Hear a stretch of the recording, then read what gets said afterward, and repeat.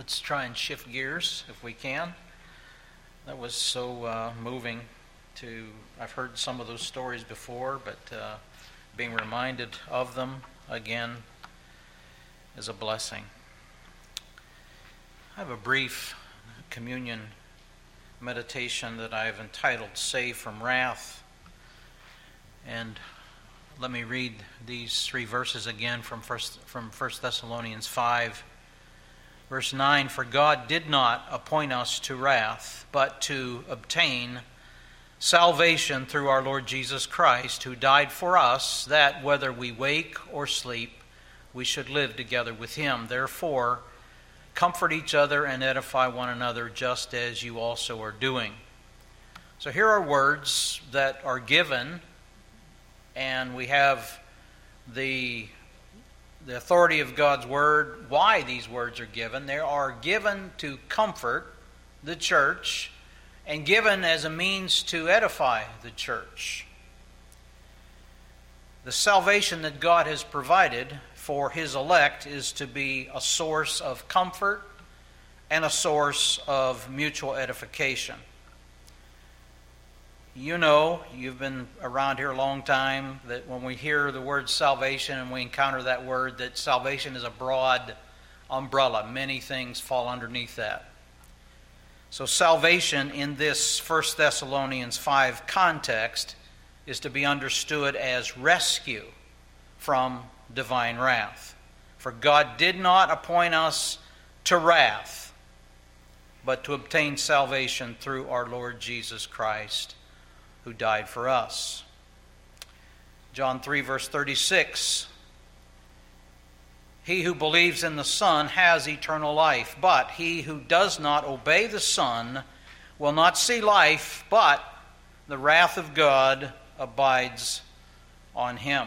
Ephesians 5:6, "Let no one deceive you with empty words, for because of these things," and these things are a long list of sins that are enumerated there in chapter 5 of Ephesians. "Because of these things, the wrath of God comes upon the sons of disobedience." It is the just wrath of God. And verse 9 tells us, "God did not appoint us to wrath, but to obtain salvation through our Lord Jesus Christ." So the just wrath of God is satisfied, or we use that theological term propitiation. The just wrath of God is satisfied or propitiated in the salvation that God provides through the substitutionary death of Christ for His own. 2 Corinthians 5 verse 21 says, "For He, that is God, made Him, that is Christ, who knew no sin," what? "To be sin for us, that we might be made the righteousness of God in Him." Romans 5. We're talking about rescue from divine wrath. Romans 5, verse 6 says, "For when we were still without strength, in due time Christ died for the ungodly, for scarcely for a righteous man will one die, yet perhaps for a good man someone would even dare to die. But God demonstrates His own love toward us in that, while we were still sinners, Christ died for us. Much more then, having now been justified by His blood, we shall be saved from wrath through Him." Saved from wrath. 1 John chapter 2 and verse 2 says, "He is the propitiation for our sins." Romans 3 verse 25 tells us, "God set forth Christ as a propitiation by His blood through faith." Propitiation addresses the issue of the wrath of God. Something we must be rescued from, or we will suffer under that wrath for all eternity. So propitiation addresses the wrath of God. What does propitiation mean? It means the removal of wrath through the offering of a sacrifice. Pretty straightforward. The removal of wrath through the offering of a sacrifice. Now, when you look up the word wrath, or not wrath, but propitiate, in a modern dictionary, you will find this definition: to appease, to placate. I don't know how that strikes you, but that strikes me as being rather unsatisfactory. To placate, to appease, it suggests a soothing or a softening of the wrath of an offended deity. It to me carries a negative connotation. It implies an attempt to buy off or make concessions. So we're not satisfied with appeasement or to placate. But when you look over in other translations, there's translations that seem to use words that are less than satisfactory as well. The New International Version substitutes the words atoning sacrifice for propitiation in 1 John 2:2. And again, 1 John 2:2 and the New King James says, He is the propitiation for our sins. The removal of wrath by means of a sacrifice. And again, the NIV says, it substitutes the words atoning sacrifice for propitiation. And then adds this footnote: as the one who would turn aside his wrath, taking away sin. And again, I'm thinking, okay, as the one who would turn aside his wrath. And somehow that, again, does not fully get to the heart of what Christ has done in offering himself as a propitiatory sacrifice. To turn away wrath communicates the idea of deflecting. Like a boxer would deflect a punch and not fully take the punch, but he would deflect it. No, that does not define what Christ has done for us. Jesus did more than placate. He did more than appease. He did more than deflect the wrath of God from us. There is a word that I think gets to the heart of what Christ did and brings the richness of what Christ has done for us, and it is the word exhausted. Exhausted. Jesus exhausted the wrath of God. Jesus bore the full, unmitigated wrath of God against sin. And when we talk about that, we don't mean just in a general way.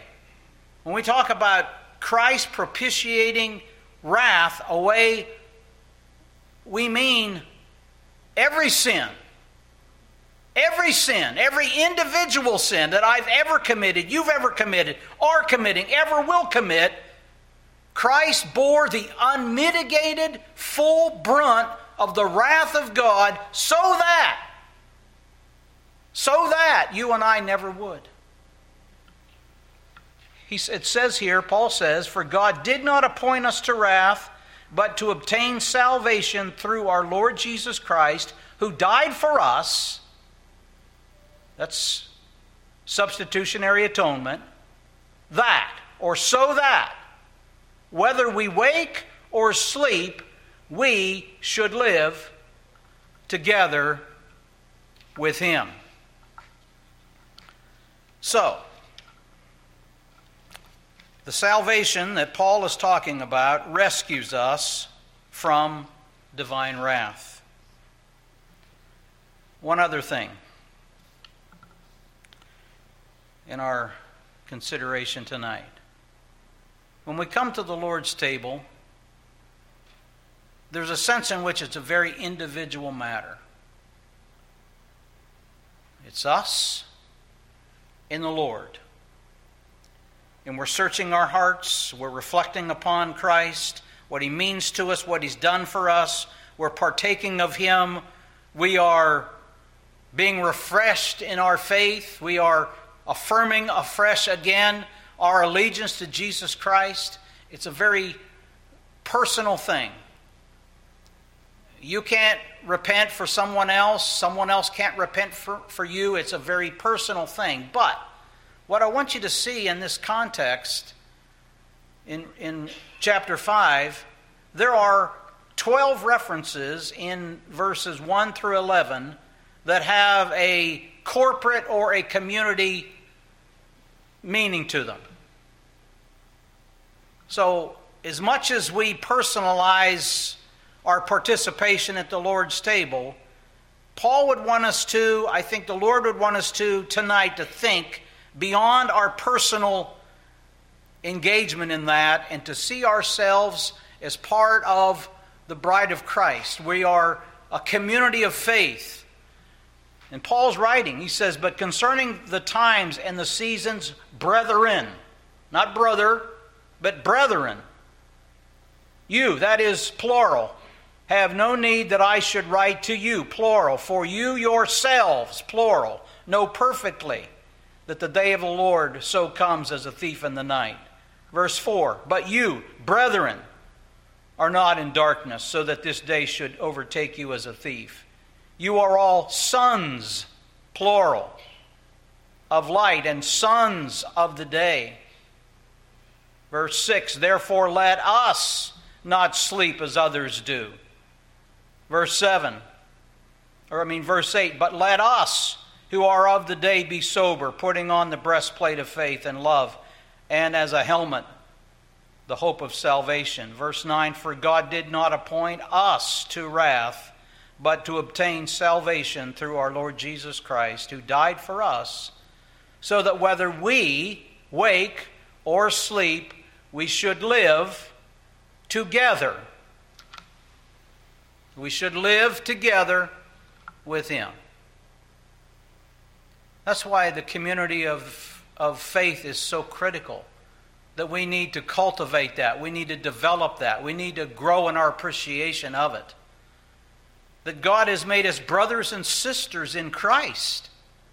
And this salvation that has been obtained for us by the Lord Jesus Christ provides fellowship, communion. We should live together with Him.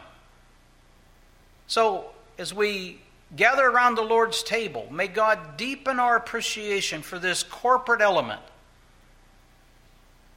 that we should live together with Him. When you get a mental picture of what heaven will be like, don't entertain you and the Lord alone. It'll be you and a multitude of believers who've been redeemed throughout the ages. We will lose our individuality there.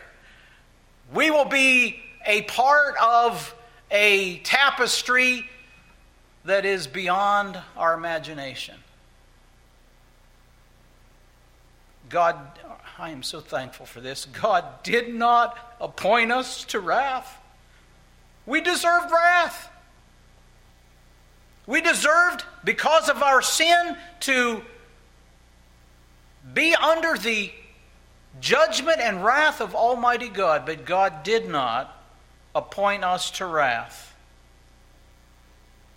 but to obtain salvation through our Lord Jesus Christ, who died for us.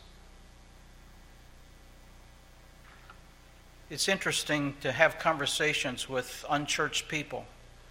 You get into a conversation. Why did Jesus die? Well, He must have been a criminal. He must have done something wrong. No. The Bible says He was without sin, blameless. But He did die for sin. And then they look at you and, wait a minute now, you just said He didn't have any sin, but He died for sin.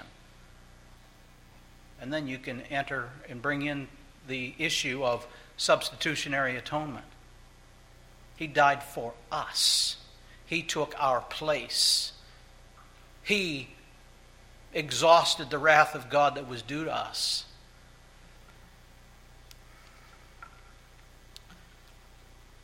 Some of us have had unhealthy relationships with our Father. Some have lived their whole life to gain the approval of a father and have not yet heard words of approval, or at least since they haven't. And somehow that has an effect on how we view our Heavenly Father. We've been forgiven, but somehow we think God's still looking at us with a frown on his face. He's still not happy with us. We just still aren't living up to the standard, the bar that he set for us. We need to banish those thoughts. Those are unbiblical thoughts. They're unhealthy thoughts. Because if God satisfied our sin debt in the death of his Son, there is no wrath for you or for me. God is not frowning on us. We are accepted in the Beloved. There's a smile on God's face. God has accepted us. I tell you, that is one freeing story right there. And it doesn't matter whether you can find acceptance in this world. What matters is have you found acceptance with Almighty God? And acceptance is found through his Son, the Lord Jesus Christ, and what he secured for his people. Let's pray. Father, thank you for your Son. Thank you for his willingness to go to the cross of Calvary and not just offer a sacrifice, but to offer himself. To offer himself as a once-for-all, never-to-be-repeated sacrifice, and to satisfy your justice and to exhaust your wrath that was directed toward those who believe upon you. Father, bless our time around the table this evening. Draw from our hearts faith and worship and praise and a renewed appreciation that we will be together with you. And if we're believers in Jesus Christ, we are together now and we will be forever and ever and ever. In Jesus' name we pray. Amen.